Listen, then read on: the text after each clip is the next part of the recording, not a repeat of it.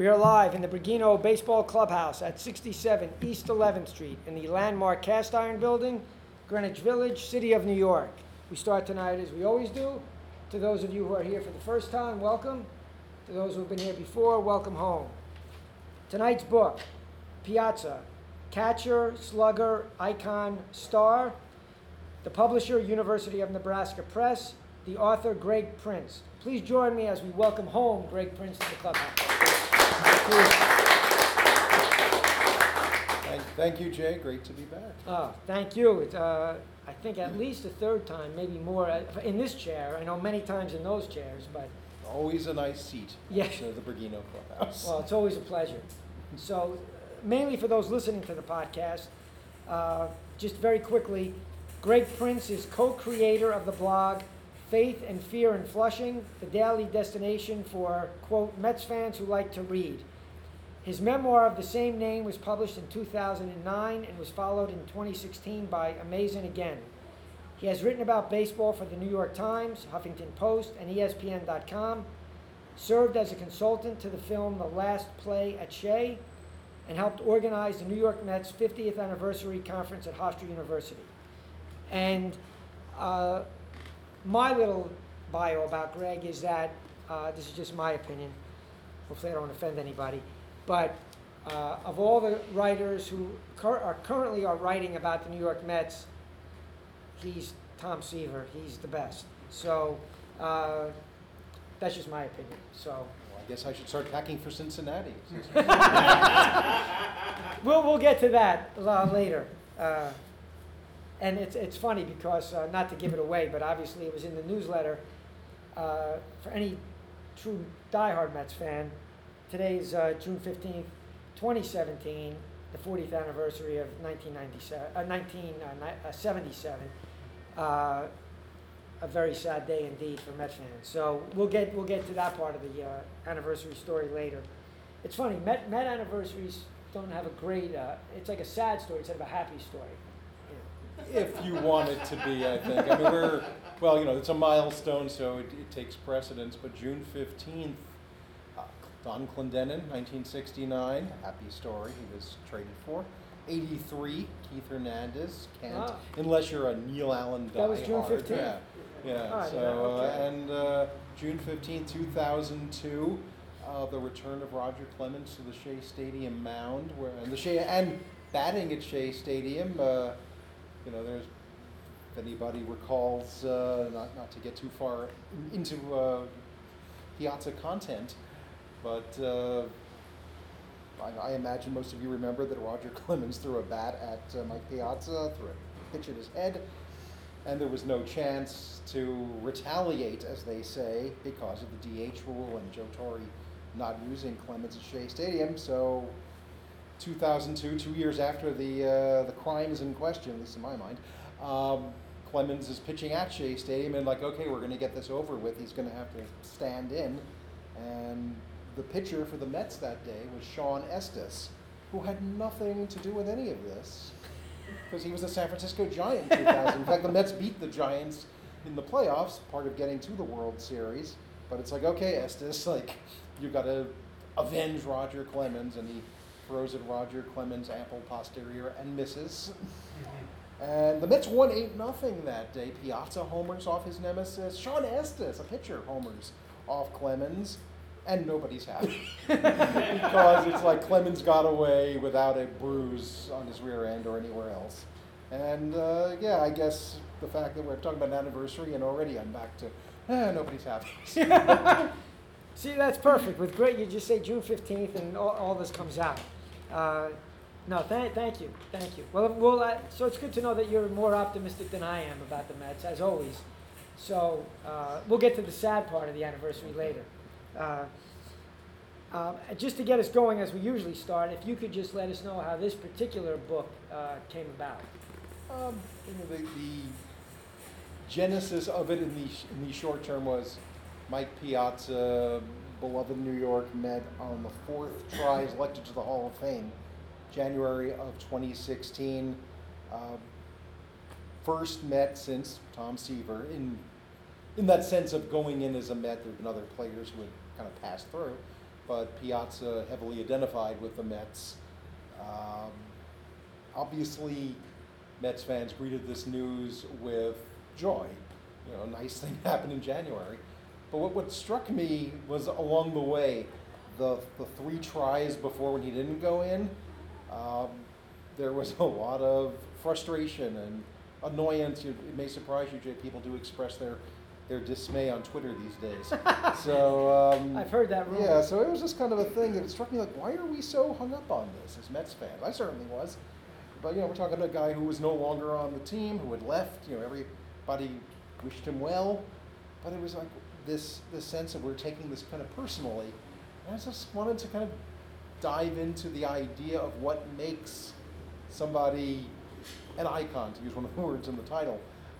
What enshrines them in our hearts and minds beyond just, gee, that guy was good. And so I wanted to kind of explore the Piazza years, kind of capture it, preserve it in one place, and also kind of start with what the Mets were like before Piazza, what the 90s were like, kind of to me, at least to that point, kind of an unexplored period in both baseball and team history. So I kind of backed up the clock to, I'm going to bring him up again, Tom Seaver, going in the Hall of Fame, August of 92, since he was the precedent. And the timing is such that this was exactly 30 days before Piazza debuts in the major leagues. So in a way, they're sort of passing in the night, their ships. Kind of, you know, one is where he's going to be forever in Cooperstown. One is just starting on the road, and who knows what's going to become of him. He's just a minor league catcher for the Dodgers at that point who gets a September call-up. And playing out in the background is the team that Seaver went into the Hall of Fame for. The Mets having aesthetically one of the worst years that they ever had, 92. So Piazza comes up. He's, like I said, he's just some guy. Seaver goes on the wall. There's really no reason in real time to put them together. But then, as the book goes on, I want to kind of follow the 2 paths of the Mets, who had this awful 1992, and the Piazza, also with a team that had an awful 1992. Kind of this fresh start for both of them, allegedly. Well, Piazza leads the Dodgers back to prominence. He wins Rookie of the Year. He's on the cover of Sports Illustrated. He's this great story because he's the 62nd round pick. He's the All-Star game. He helps knock out the Giants, the Dodgers' arch rival on the last day of the year. And it is the polar opposite to what's going on with the Mets, who lose 103 games, their worst season since 1965. But it's not just the losing, it's just that was the year. Put it this way, a book came out that year called The Worst Team Money Could Buy, about the 92 Mets. The book was already out of date because 93 was worse. They were worse on the field, they were worse off the field, and you know, the book happily dives in. I have to admit, I get a perverse kick out of like reliving these terrible times, I guess because I know Piazza's coming.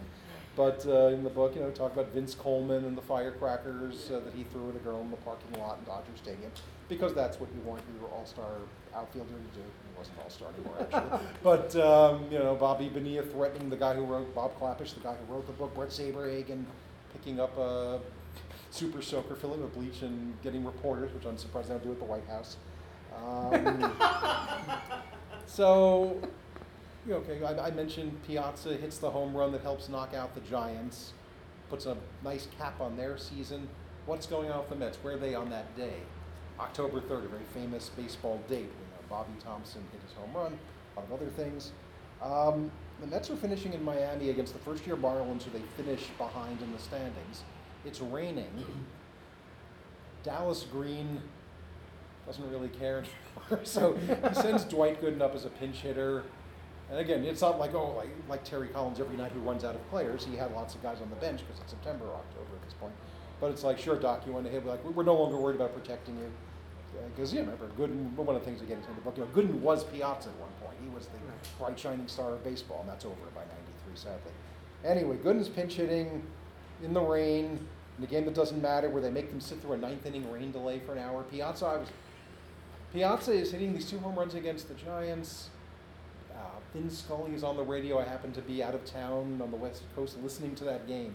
Vin Scully, who to that point had seen it all, it's like, Mike Piazza is putting a cap on the most amazing Dodger history. And it's like, wow, and it just like stuck with me for years of like these polar opposites, and they wound up together. So I wanted to kind of not only relive the thrill of minute 93 Mets, but also try to follow the path of how the Mets and Piazza came together beyond the fact that, beyond the more famous aspect of the story, which was the Dodgers traded to the Marlins, and the Marlins were planning to get rid of him, and the Mets needed some help. So to me, that kind of a hidden history almost, where the Mets were in those years and their route to getting good enough to need a Piazza. Because you know what, when I think back to '69, mentioned Don Clendenna before, you can kind of, in hindsight, you know, it was a miracle, but you could see it coming. Right. You could see the kind of team they were putting together, who they scouted, who they signed as amateurs when the draft came in, the kind of pitching they had, the young talent. '86, you can certainly see it in hindsight. You could see it, you know, in real time almost. You know, we got tired of waiting, but once the young players came up and they made a trade for Keith Hernandez on June 15th, you know, the Gary Carter trade. The team that ends up going to the World Series in 2000, going to the playoffs at the end of the 90s, there was no seeing it coming, really, until they got good. There's not even in hindsight. There was no grand plan. You know, they switched out general managers. They switched out managers. They got excited about young pitching, so-called Generation K. They had this, you know, bulge of offense from guys who, you know, they acquired, like Bernard Gilkey and Lance Johnson, who we, as fans, clung to, and then they just kind of disappeared. Todd Hundley took about 6 years to become the superstar, and then he gets hurt. So, you know, with a handful of exceptions, like Edgardo Alfonso, Bobby Jones, John Franco had been there forever, there was no grand coming together. It just sort of happened.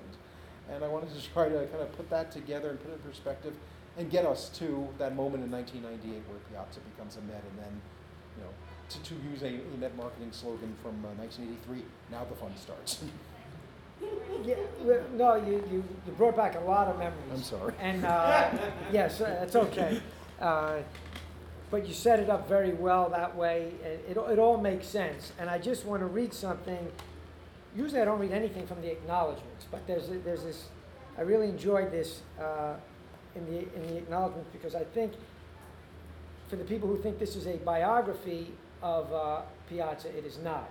So, as you've just described, but you write in the acknowledgments, as I attempted to describe this book to my occasional spiritual guide, Mark Mailer, he clarified my thinking for me. It's about the Mets fans' relationship to Piazza, Mark suggested, like the Bible is the story of the relationship between God and the Jewish people. I would call it a love story, but with a surfeit of blood and guts, idol worship and incest. True love never runs smooth. And you set up quite a bit of that just now, in some ways. But I love that. Yeah, that was a great description my friend gave me. And that's what it felt like every night during the kind of, shall we say, to use a phrase that they would probably use from today then if it existed, peak Piazza, 98 to 01, where the Mets under Bobby Valentine, who was kind of the guiding force, you know, think about those years. The Mets almost won a wild card. The Mets almost won a pennant. The Mets almost won a World Series. And then for an encore, they almost won a division that they were in, a race that they weren't in until September. So you were constantly, you know, literally, and when I say literally, I mean figuratively, but literally on the edge of your seat. Like, at least I was. And, you know, the fans who I interacted with then, you know, every night, because, you know, one wrong move and you're going home. And you know, you lived through the 90s as a Mets fan waiting to be in that position again. And that's why, you know, I wanted to spend some detail on those teams and the cast that surrounded Mike, the guys who gave us those sorts of memories. You know, the Venturas and the Oleroods, and, you know, even the Benny Agbayanis and Al Weiders, Rick Reed, guys like that. And again, most of those guys were sort of, especially up to when Piazza came along, were kind of chance acquisitions. Marlins having a fire sale, a guy who was a replacement player who nobody wanted, a guy who the Blue Jays gave up on. There wasn't really, to my mind, then and now, after, you know, revisiting it all, there was no plan. It just sort of worked. Valentine had a knack for using little-known guys and giving them a chance who worked out. And then, once they got real close in '98, they started to behave like a contender and going out and getting the Venturas and Ricky Hendersons, and those were kind of.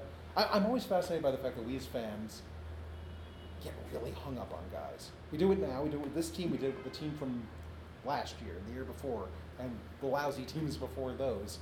Where I'm going to use Kevin McReynolds as an example. For some reason, I always think of him. Like the late '80s, WFAN is new, and the Mets are still a hot topic. Back pages all about. It's like, well, what about Kevin McReynolds? Is Kevin McReynolds going to smile more? Is Kevin McReynolds going to stick around after the game? Why is Kevin McReynolds slumping? What's with Kevin McReynolds' defense? Why didn't Kevin McReynolds win the MVP? Kevin McReynolds is the best player. He's better than Darryl. And then one day, Kevin McReynolds is gone. And except for people like me, nobody brings him up. And this just gets repeated over and over again. So there's the sense of, I just kind of wanted to, if you're reading a portion of this book, I want you to kind of be back in 1993, or more happily back in 1999. I think one of the things that kind of shaped the way I approached the book, I had to write a sample chapter my editor asked me for so they could give it to the sales force so they knew what they were selling, because I didn't have the blood and guts description yet. And I wrote about, it turned out to be very long, a lot of it's not in the book, but about the '93 All-Star game. Here's Piazza, he's host of baseball, in the company of Ken Griffey and Barry Bonds, and everybody's having a great time except for the Met fans. And I, read this out loud to my wife, who, let's put it this way, she loves the Mets. She's not a big baseball fan, but she kind of She loves you. She loves me, and I love her. But by osmosis, she's a very big Mets fan without realizing it. Let's put it that way. And so I read this stuff aloud, and I'm like, well, I'm sure you're not interested, but what'd you think? And she's like, I remember all those names. I remember those guys. I remember those games, and it, like, the fact that it sort of struck a chord and could kind of recreate that time, I wanted to do that, and that's kind of how I followed through, certainly, to the end of Piazza's career, and, before getting into the part where, how do we enshrine him in, the road to the Hall of Fame and number retirement, that sort of thing. Before we get to Piazza becoming a Met, just in general, so that you go from, let's say, 93 to 97, when you write a book like this, you obviously, you saw a ton of those games, but it's a while ago. When you start to go through this, just from a writer's perspective, how do you go back and go back to those years? What are you doing to take us through those years for yourself? Well, I'm told that I have a preternaturally strong memory, so that's a good place to start. That said, like anybody, your memory plays tricks on you a little bit, so thank goodness for YouTube. Thank goodness for Baseball Reference. Thank goodness for New York Times Archives and other newspapers, and for being a pack rat. So I wanted to kind of. There were a lot of things I had. For example, I mentioned the Dwight Gooden pinch hit. The reason that stuck with me so much is because like I said, I didn't see it. I was in Las Vegas. I'm the one person in Las Vegas running from my hotel room down to a sports book, not to place a bet on anything, but to see do they have the Mets score on the last day of a 103-loss season. It was either that or call Sports Phone, which was still around. But anyway, I remember reading or hearing somewhere along the way, they let Dwight Gooden bat left-handed, because that was always a big thing. Right. They don't want to put his right elbow out there. It was too valuable, and so I created in my mind this idea that here the Mets don't even care about Dwight Gooden's elbow. They let him pinch, and he tripled, by the way.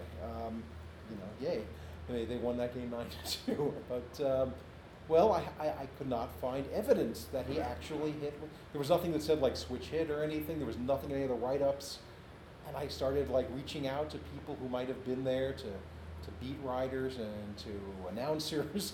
And it wasn't until I got to somebody at MLB and I explained what I was doing, he was kind enough to, I knew that, pretty sure they had this on, this isn't 1940. Right. They should have it somewhere in their archives. And he looked at it and he said, no, he was batting right-handed. He was batting right. Yeah, so okay, well, there's my big dramatic thing, and it's no why I can no longer say that, but it's still kind of, well, they were using Dwight Gooden as a pinch hitter, and they didn't care what happened to him as a pitcher anymore. And by the next June, like he's the last link to what came before. Right. The '86 team, he was the last guy left. So, I guess I'm always fascinated by where one era ends and another one begins, and it's never clear because things overlap and just, to fast forward to the end of Piazza's Met tenure, 2005, he's still a Met. He's still, when you would go to Shea Stadium, you'd still see his name on the back of people's jerseys and such. But it's not really Mike Piazza's era anymore. They're at that point, they're pushing Pedro Martinez and Carlos Beltran and these young guys, David Wright and Jose Reyes. Just like now, it's not, it's a different era for Jose Reyes and David Wright. So, it's, and again, I think that kind of informs the book, because maybe that's one of the reasons the Mets have a hard time, honoring their history, because they never seem to know where it begins and ends. And, one of the things I enjoyed writing most in this book was kind of revisiting his last game as a Met, which was something they had never done for anybody quite on that level. They stopped, they used the seventh inning stretch to show a video, and there's like literally a 7-minute ovation. Now, I remembered it as a 7-minute ovation, but did it really happen that way? Well, fortunately, thanks to YouTube, I was able to watch it. And yes, it was as breathtaking to watch in 2016 on my computer as it was in 2005 from the mezzanine. So a lot of it is just, in this case, at least in my mind, there's a vague outline of what I wanted to do, but there was a lot of research just to confirm and expand upon. And unfortunately, when you do research, you find more things that you want to follow up on, and then you end up writing way too much. But you have enough at least. Well, I want to fast backward, if that's a phrase, I'm not sure, but this is what you write when Piazza has become a Met. So we got through 93 to 97. We can always go back to any of that in the Q&A, but because nothing so epic could possibly come so easy, Mike Piazza left his Florida home after his 5-game Marlin career on Saturday morning, May 23rd, and went to the wrong airport. It was Fort Lauderdale, not West Palm Beach, where his flight to LaGuardia and into the unknown awaited. Somehow he got to Shea in time for the Mets' 4-10 engagement with the Milwaukee Brewers, batting third and catching Al Leiter, the latter notwithstanding the small detail that they had never worked together professionally before.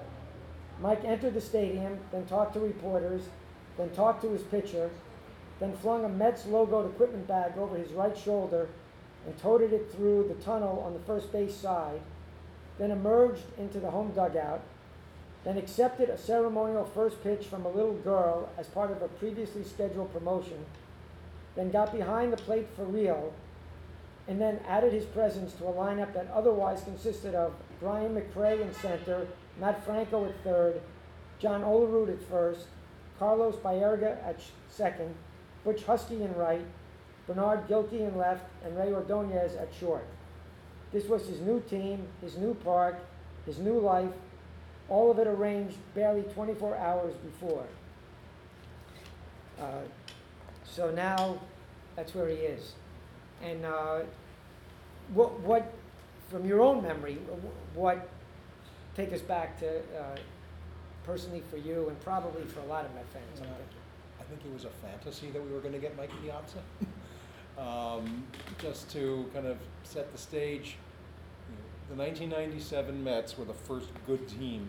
They had the first good season anyway, since the last of the kind of post-86 years. So it had been 7 years since the Mets had contended, had won more than they lost. And they came within 4 games of the Marlins, who went on to win the World Series as a wild card. And the Marlins immediately dismantled because Wayne Huizenga, the owner, wanted to sell the team and decided that a baseball team will never really fly in South Florida unless I have a roof over my stadium, which doesn't seem to be flying now, but that was the thought. So the Marlins become part of the story.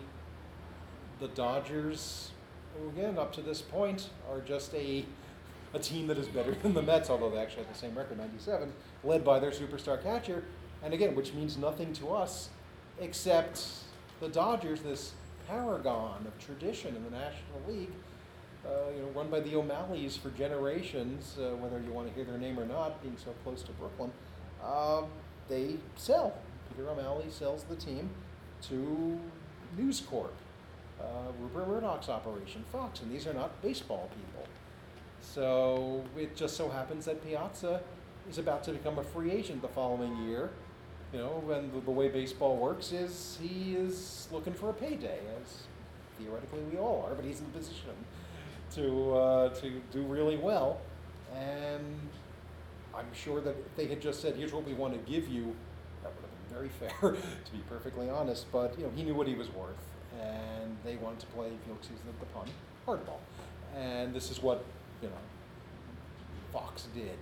As you know, in its other operations around the world, they're going to make an example of Mike Piazza, basically. We're not going to give into this ingrate, kind of like what happened 21 years before here in New York. Right.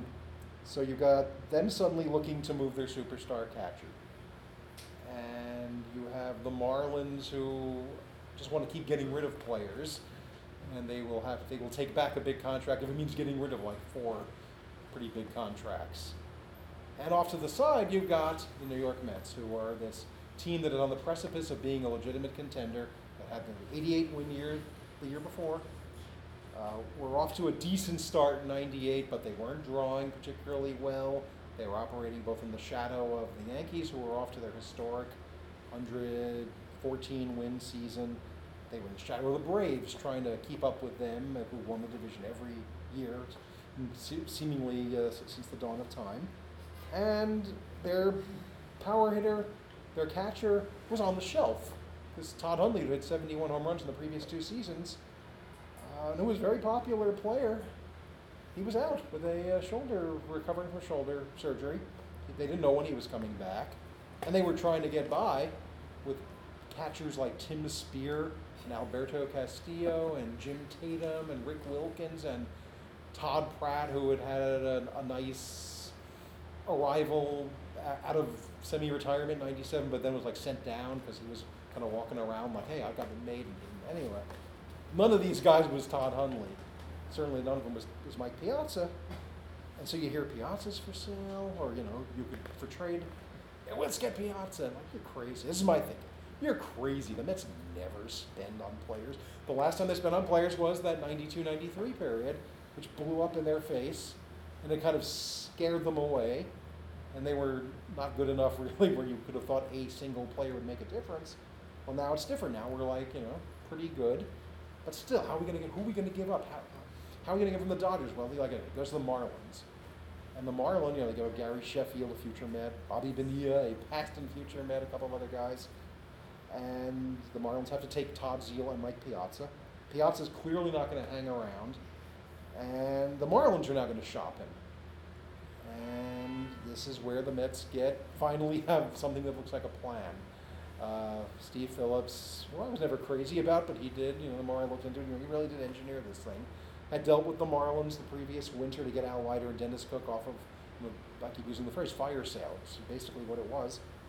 It's like, well, they're desperate to move Piazza's contract. They don't want to pay him for the rest of the year. They're a terrible team in '98. They've given up. We would call tanking today. And the Mets have enough minor leaguers, including really the only guy who was probably well known to Mets fans because he'd had a cup of coffee at that point, was Preston Wilson, Mookie's stepson. And he was a #1 draft pick. And one of the things, unfortunately, I had to cut from the book I mentioned, and I think it's pretty well known, Mike was a 62nd round pick. Right. And the Dodgers benefited greatly because Tommy Lasorda was, I like the explanation Lasorda's given. Like he's not my godson, but I am his godfather. I don't know what the hell that means. But anyway, so one of the things that struck me in doing the research, well, where was the Mets' surprise pick? Where was the guy who came out of nowhere? Well, they didn't have that guy in the '90s. Well, where was the Mets' #1 pick? And he just drafted horribly. Or at least just things didn't work out. And Preston Wilson took 6 years to make it to the major leagues. He actually has a couple of good games in the Met, so he's the bait. Preston Wilson and Ed Yarnell and Jeff Getz, all high draft picks. Marlins don't really care. Right. Sure, Steve, whatever you say. And the Mets are going to take on a salary for '98, which was something like $7-8 million, which was huge for those days, and hope that it works out enough that they can sign Piazza. And of course, nobody's really sure. Piazza might not like New York. The Mets, might bat .230 for all we know at Shea Stadium. But it's worth it for what we refer to as a summer rental. So on May 22nd, 1998, Like, I think it may have been the last time people, at least this was my experience, people pulled off the road to run to a payphone to break the news. Because that's what a friend of mine did. We were going to the game that night as it happened. And, this was already the era of email existed and internet existed. Like, people who I never spoke to were calling me, and I was calling other people. Did you hear? We got Mike Piazza. Can you believe? And this is insane. He's Mike Piazza. It was like, again, it's not a perfect allegory because he was at the end of his career, but you no doubt remember when we got Willie Mays. It's like, Willie Mays is on the Mets. Gary Carter is on the Mets. That kind of, even George Foster, even though, it went downhill. Keith Hernandez, like, that sense of a superstar is on my team now. I never dreamed would be here. And even when it was kind of in the air, when WFAN was talking about it, when it was being written about in the papers, it was like, yeah, but the Mets are too cheap. Or, the Mets never make a big move. Well, they did, and a huge move.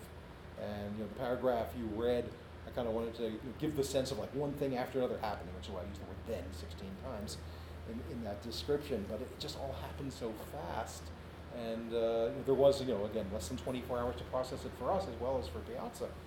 And I remember being at the game against the Brewers the night before, they kept, I'm sure that they blew the budget on special effects on Diamond Vision. It had this graphic, he's coming, like between innings, every half inning. And it was like, tomorrow, Mike Piazza is a New York Met. And, certainly it paid off in the short term in terms of box office, because there was a stampede on Shea Stadium for the first time since opening day. Right. And, his opening day would be, 50-odd thousand, the next game 16,000. And it'd be freezing. Yeah. So here it was just a perfect thing. So, like anybody, I wasn't at his first or second game, but I was, not that I wouldn't have been watching anyway, I suppose, but it's like the Mike Piazza era is about to begin, and, he steps up, I think it was his second at bat, and he hits a line drive, right center. I swear, I'm thinking, I have never seen a ball pick up speed the further it goes into the outfield. It's like, if this is what Mike Piazza does, this is going to be awesome. And they win that day. He catches a complete game shutout, in case you remember what those were, from Leiter. And they go off on a 9-game winning streak. And I guess they moved into the wild card lead. The Braves were already kind of too far ahead of them. But it's like for about a week and a half, this couldn't be better. And then, being the Mets, kind of came back to earth. And then 98 became a struggle. There were just always the kinds of games you would just pull your hair out. Games I think would resonate with Mets fans to this day. They played for example, this was the second year of the Subway Series. The first year it was just 3 games at Yankee Stadium. The day tomorrow, here's a happy anniversary for Mets fans. 20 years ago tomorrow, Dave Malicki pitches the first intra-city for keeps game, shuts out the Yankees. So they played 3 games in 97 up there. They played the next 3 at Shea in 98. And I was at the first one, Friday night game, and immediately, it was Leiter. Leiter left with an injury. So Bobby Valentine brings in Mel Rojas, who was a batting practice pitcher who they put on the roster at that moment. Now he had once been a good relief pitcher, and he wasn't anymore. And he was right-hander to face Paul O'Neill, who was a left-hander in the middle of a great season. And the Mets are clinging to a precarious lead, and Paul O'Neill hits a 3-run homer, and it was not a lot of fun being at the ballpark that night. And they lost 2 out of 3. A week later they're in Atlanta, brand new Turner Field in its second season. And the way that we speak as Mets fans of Turner Field as the House of Horrors basically began that weekend, culminating in this play at the plate where Piazza is the catcher and Michael Tucker, a future Met. Again, the Mets end up getting all their nemesis almost, except for Roger Clemens. He comes flying spikes high.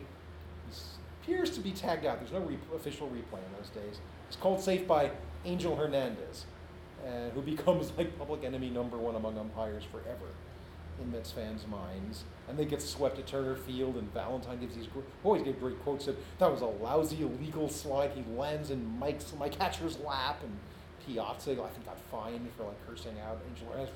Franco got suspended. John Franco went 0-8 that year. It was just one of those. They were a good team, but something was always going wrong.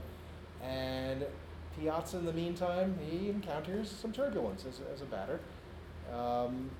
The fans are patient for about 5 seconds, and people who were pulling off the road to call their friends in May are booing him in July. I wouldn't say it was, it wasn't universal, but, people got impatient, and he hit some. You know what? When you're, I think it's a little bit like Cespedes, and you can name other guys. When Johan was here, like when you're not seeing the guy every day or every 5th day, it's like, he must be the greatest. I wish we had him. When you see him every day, it's like, hey, what's he doing going 0 for 4? What's he doing, not having a hit for 3 days in a row? And Piazza was pressing the fans. Not everybody. I never booed, but it was just a tough summer, and it was like, well, he's not, So we had Piazza for 4 months, and now he's not going to stick around. And well, what was that all about? And things turned because he's a great player, and the Mets had enough. John Elwood was having one of the best seasons in Met history himself, batting .354. They had legitimate talent, and they got into a 3-way race for the wild card. The Braves were prohibitive running away, but the Giants of Barry Bonds, the Cubs of Sammy Sosa in the year of the home run, and the Mets of Mike Piazza went at it in August and September, not necessarily playing one another because of the schedule, but each kind of stepping over one another. And Piazza has a tremendous September.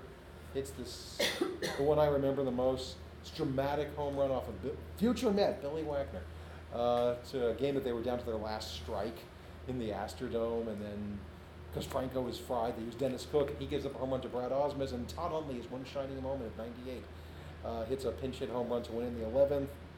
So what I'm saying is it's an incredible, this incredible times are beginning. It just doesn't work out because they lose their last 5 games. And now the question is, does Piazza stick around? And to a lot of people's surprise, he does not test the free agent market. He says, he also gives great quotes, even though he wasn't really like a holler guy. He didn't really seek out the spotlight. It kind of came to him, but he said, if I'm going to get booed, I might as well get booed by the best, which is a hell of a compliment to Mets fans and New Yorkers. So he signs a 7-year deal after that season. And on one hand, I remember being really excited. We still have Mike Piazza. And on the other hand, it's like, that's a long time. It was $91 million. And again, it's one of those things. These days, like, I don't even blink because who knows what it means, right, these salaries. But at the time, it's like, well, now they're not going to be able to sign me pitchers. And also we're going to be, this guy is going to be, this goes through 2005, he'll be 37 years old. They'll still be paying him all this. Will I be able to sign pitchers then? But in the short term, it's like, he's here, we're here. This is awesome. And that's where we were the first year like Piazza. Well, I'm going to ask one more question, then we're going to turn it over to our Met and non-Met fans in the crowd. And then when we get to the Q&A, feel free to ask Greg anything about the Mets if you want, or anything else. But it doesn't have to just be about this. But I want to ask one more question for now. You mentioned a dramatic home run that he hit, but I guess you could say arguably, but maybe not, the most emotional home run in some ways, certainly in Met history, I guess, is when he hits the home run, the first game played in New York after September 11th. Yeah. Do you think if he does not do that, if he's viewed by Met fans in the rearview mirror the same way, if he never hits that home run? I think everything that he had done to that point kind of solidified him already as the guy we came to. When I wrote about, and really I knew I would have to get, I don't mean to make it sound like a chore, but I would have to get to that home run. It was kind of challenging in my mind because it's been written about so much and talked about so much, and I have kind of mixed feelings about it because the whole idea, he began to heal a city, like, you're crazy. It's right. a home run. I was at that game, and it was a great moment. What I remember about being at that game, and I think what kind of informs my thinking on your question, I had a Friday night ticket plan with my friend and longtime blog partner Jason Fry, and they're losing by a run. It's a weird night to begin with for all the reasons you can imagine, being in a large public place with 40,000 people after what had happened 10 days earlier, and still kind of grappling with the idea that any of this matters. And Piazza comes up with a runner on, the 8th inning, down a run, it's the home run. And of all the things I remember 3 things about the moment.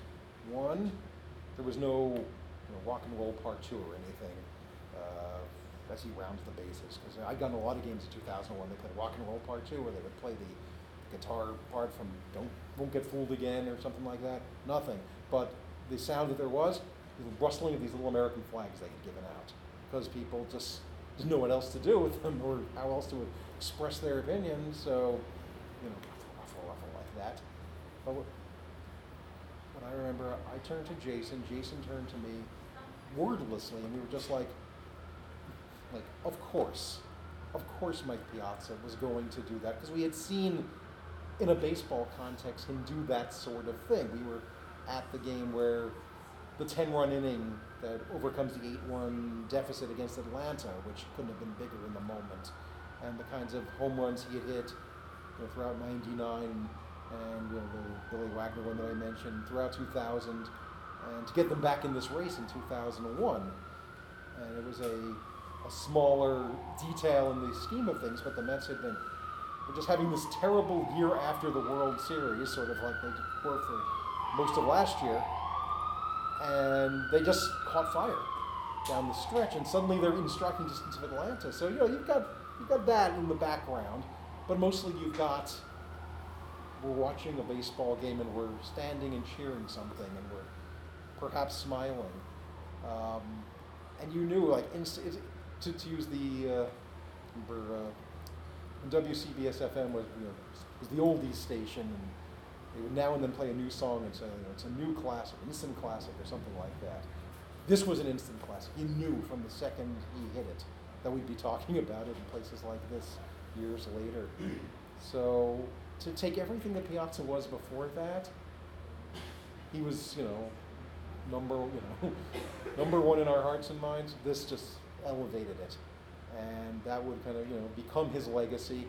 I haven't read every Hall of Fame plaque, but I don't know how many Hall of Fame plaques describe a single home run. I mean, if Bobby Thompson or Roger Maris were in the Hall of Fame, you might see that.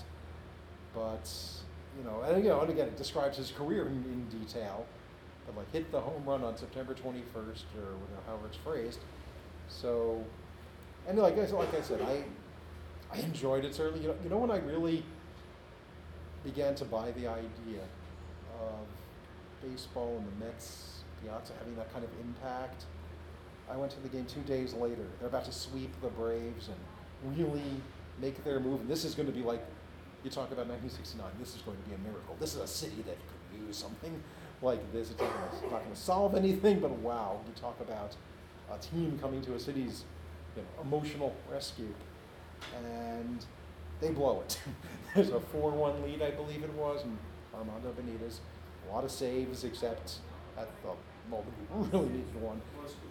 Gives up home run to Brian Jordan, and they go to extra innings. Jared Riggin gives up another home run to Brian Jordan. They lose. I'm just so beside myself. The only time in my life I cursed at somebody for the crime of rooting for another team. I saw some kid in a Braves cap walking the 7 train. I'm like, you. And it's like, my wife is with me. And it's like, who did, again, puts up with a lot.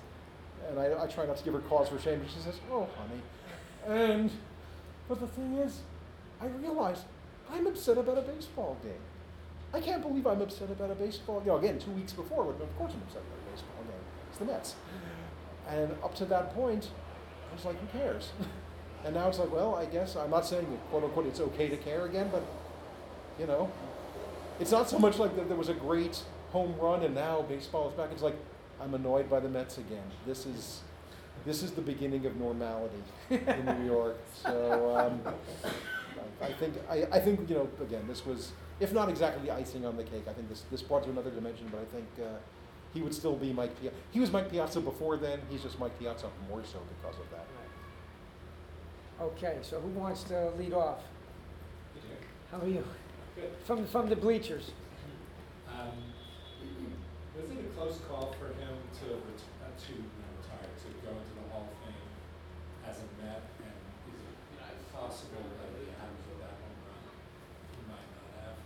I think it's possible. I mean, the player doesn't make that call anymore, but he certainly has a voice in it. I talk about that a little in the book, how these guys were portrayed. I wonder if it's like the era of talk radio, sports talk radio, that has made it an evergreen topic. How is so-and-so going to go into the Hall of Fame? Because I don't really... When Seaver went in, I remember reading like one thing very briefly, which was like, oh, it's a good thing that he went back to... he tried to make a comeback in '87 after the Mets let him go twice, being the Mets, and he tried to make a comeback. The Mets were short of pitching. There were a lot of injuries. Tell me if that sounds familiar. And 30 years ago this week, he was in the process of trying to come back, and it didn't work out. And I remember reading at the time, well, it's nice that they at least had this rapprochement, because now he will go, and there's no danger that he won't go in the Hall of Fame as a Met. It didn't even occur to me he wouldn't. But that kind of became a thing after Seaver. Reggie Jackson, it became a thing, and Steinbrenner gave him a job, and suddenly he's not an Oakland A anymore. He's a Yankee for life, and kind of reached ahead with Wade Boggs. Wade Boggs, Red Sox mostly, won a World Series with the Yankees, goes to his hometown team, the Devil Rays, gets his 3,000th hit there, and suddenly kind of lets it be known, I'm going to go in as a Devil Ray when the time comes. It's like, you got to be kidding. And, like I said, 3,000 hits in hometown, I didn't think it was that crazy, but apparently it's never been proven, but reported there was a clause in his contract with the Devil Rays. So anyway, the Hall of Fame at that point took it away from the players. And said, we'll decide how you're going to be portrayed for history. Now, if I'm totally objective about it, if I'm just some guy sitting in the middle of the country who was never a Mets fan or a Dodgers fan, and you told me like Piazza's going as a Dodger, I'd probably shrug. Because he was a huge star in Los Angeles. That's the reason we wanted him. But I honestly think he just transcended just being an all-star catcher once he came to New York, once he led the Mets to these new heights, getting to the World Series. It wasn't like Gary Carter, where I would have loved for Gary Carter to have worn a Mets cap, but he was an Expo longer and meant more to them. Even in passing, after his passing, they have statues for him and name boulevards. We haven't done that. So that's fine. But I think Piazza just forged this kind of relationship. So if the 921 home run hadn't happened, who knows? But it did, and I think that kind of solidified his standing. And I don't think it was ever a question of Mike's mind, and I don't know to what extent it was a question of the Hall's mind. But I'm happy he went in as a Met.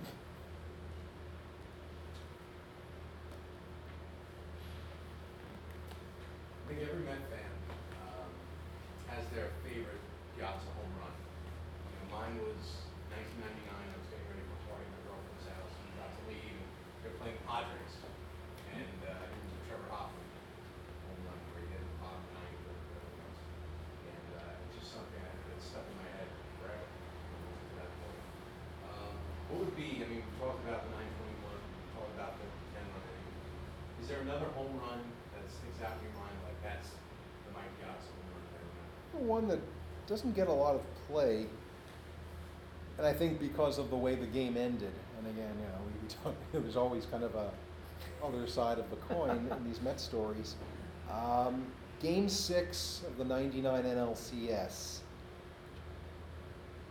Certainly to that point, and maybe with one exception since then, I think it's the greatest game I have ever seen as a baseball fan.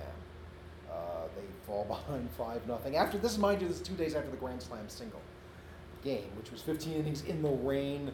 Bobby Valentine using everybody but his starting pitcher from the night before and his starting pitcher in the next game, if there is a next game, and they had to win that game just to get to a Game 6, and of course it's raining.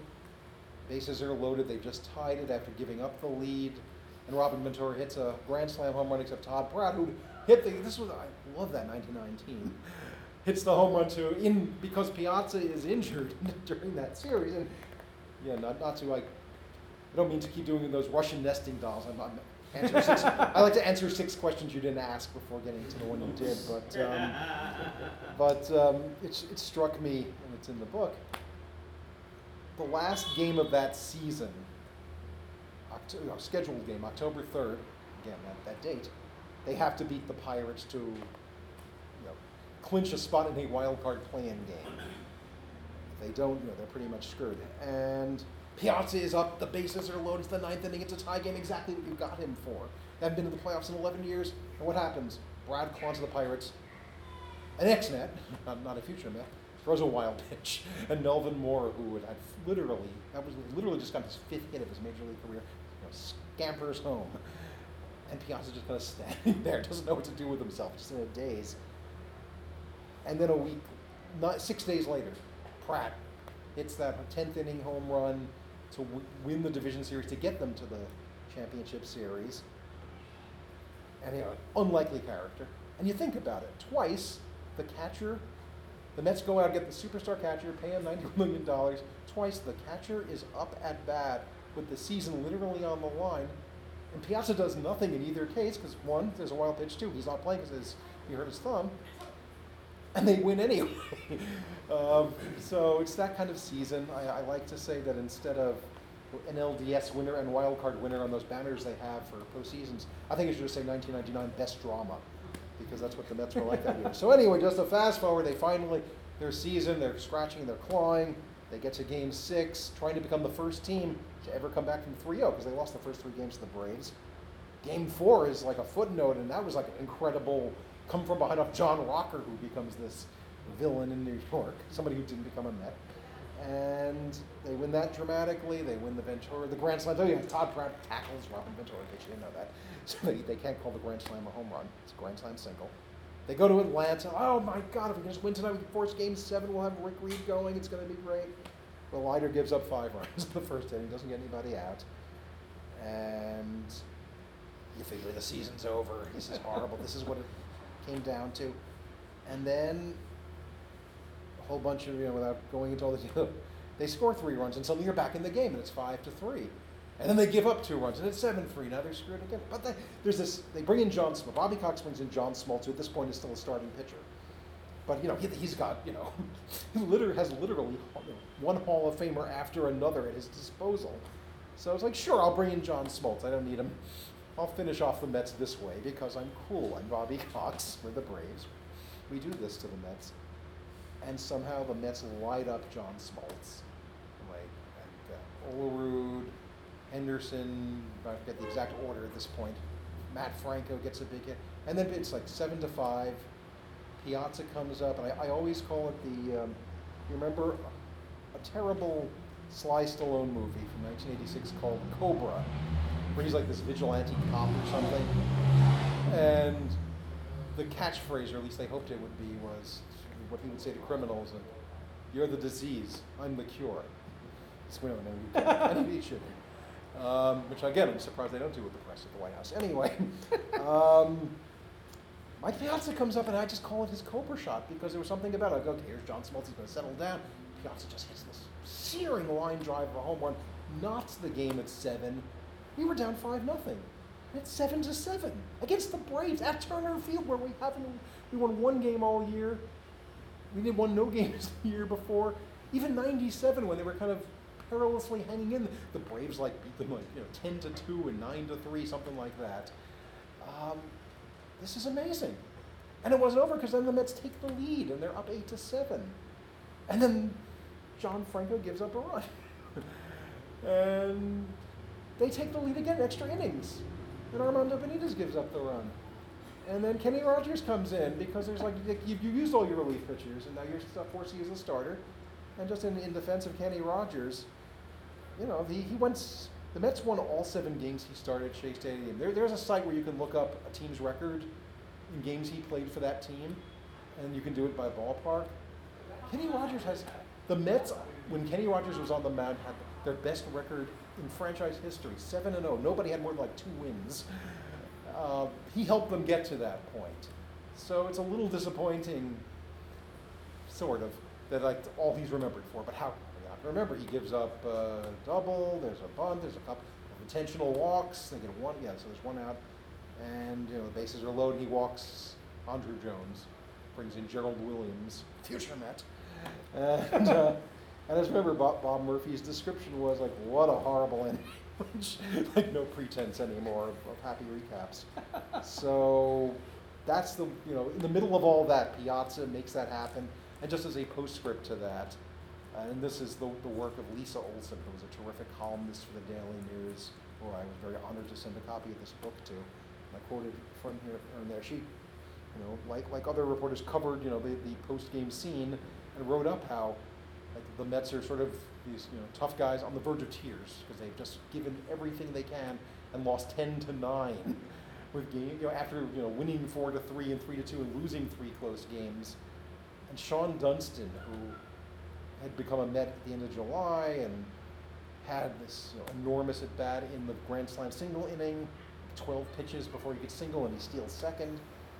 But he's only Met for like 2.5 months. But he grew up a Mets fan. He stands there and says like, I'm so proud to be a New York Met. You guys make me so proud. And Mike Piazza, he could just count his money, but no, he's out there because Piazza that whole postseason was, I mentioned the injury kept him out of the Diamondback series. He's getting, these days they would take you out. There's protocols for it. He was getting hit in the head every game by a backswing or something, and like he just hung in there as long as he could. And it's just like the whole team is in tears at that point. And Piazza just at the end, like, he gets in, he doesn't fly back to the team with the team to New York. He gets in a car and drives back to his house in California. He just had to get away. It was just so overwhelming. So that's the game I remember. That's one of the home runs.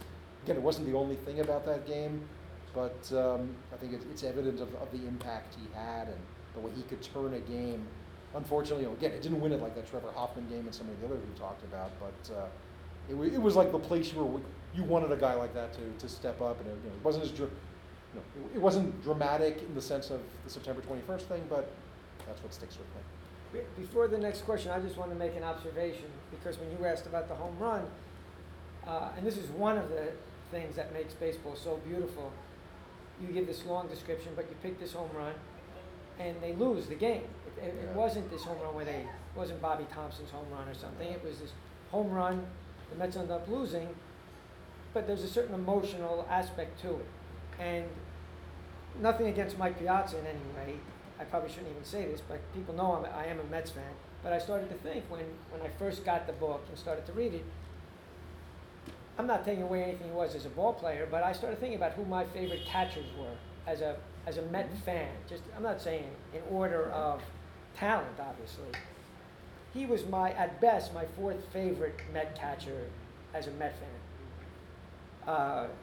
And there's just certain emotions that get attached to players, to moments. I just want to make that observation as part of what makes baseball so. Who's your favorite? Well, my favorite is Gary Carter. He's 1, 2 is way below number 1. Okay. But Carter far and away. And then for me, between 2, 3 is, they're going to seem odd, but Jerry Grody and John Stearns. I don't know why, but there was just some emotional thing to this guy who went out, and the team was like a Little League team, and this guy gave everything he had every moment. That was the impression I had anyway at that age of that guy. A lot of it is how old you are at a certain moment and certain things, but certainly not saying John Stearns was better than Mike Piazza, but it's part of what the emotion of baseball, the fandom Absolutely. that ties in with baseball. Well, I mean, I mentioned Melvin Moore's name in passing. Melvin Moore to this day is one of my all-time favorite players. He was a Met for parts of 2 years, just made an impression. I met somebody in the course of talking about this book about those mid-90s teams, mentioned Joe Orsulak, who I always thought of as Joe Slobodnik from Charlie Brown. I love Joe Orsulak. Right. Like one of the times I snapped at somebody when they said like Joe Orsulak is dead wood, like Joe Orsulak is not dead wood. Isn't that great? But you do form these guys. I loved John Stearns.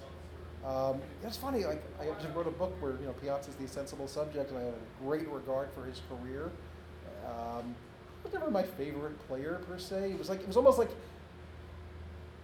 these guys who are just, especially the ones who come from elsewhere. Used to have this conversation with somebody I used to know, like, there's this guy is great. This guy's the man. In fact, David Wright had used that phrase as a rookie. Like, wow, he's like, look, this guy's the man. And it's like he's. I mean, I love Tom Seaver because I was 6 years old and it was 1969 and he became my favorite player, and he was homegrown for what that was worth.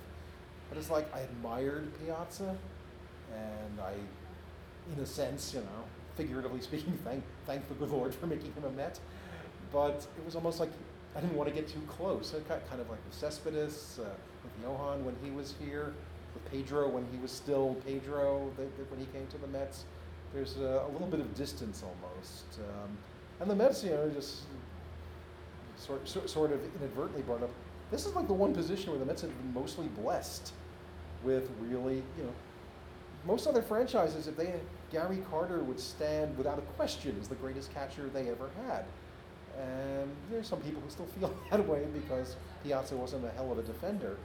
And, John Stearns, I had that same sense of, I just couldn't believe how many bad baseball games he had to take part in, never gave up. And Jerry Grote, still listen to Tom Seaver talk about Jerry Grote, you understood what this guy meant. And Todd Hundley, who, on a very small Metsian scale, certainly compared to what Mike was doing with the Dodgers, he was, quote, the man for a couple of years. And I remember there was one of the first people I spoke to about this book when I started working on it. First thing she told me was, I remember being mad that they were moving out Todd Hundley. Let Piazza play left field. And then, all it took was a week with Mike Piazza, a weekend with Mike Piazza. It was like we all kind of changed our mind. But funny, I don't think we've had a really good catcher since then. LaDuca for 1 year, really good. Darno getting our hopes up briefly. Josh Tolley caught a no-hitter, so I can't say anything bad about him. I feel bad about Brian Schneider because I wrote, I just couldn't stand Brian Schneider. And it wasn't a personal, this is the thing. It's sort of like the inverse of, Melvin Moore, I love him. Joe Orsolak, I just couldn't stand Brian Schneider. There's something so incredibly boring about him. I wrote something like that on the blog, and some guy writes to me, I'm a personal friend of Brian Schneider is this excellent human being. Brian Schneider does all this charity stuff. I am the worst person in the world for not loving Brian Schneider. I apologize. And you're just reminded that these are human beings, and you try not to get too caught up in that sort of thing. So here's to Gary Carter and all the catchers. Absolutely.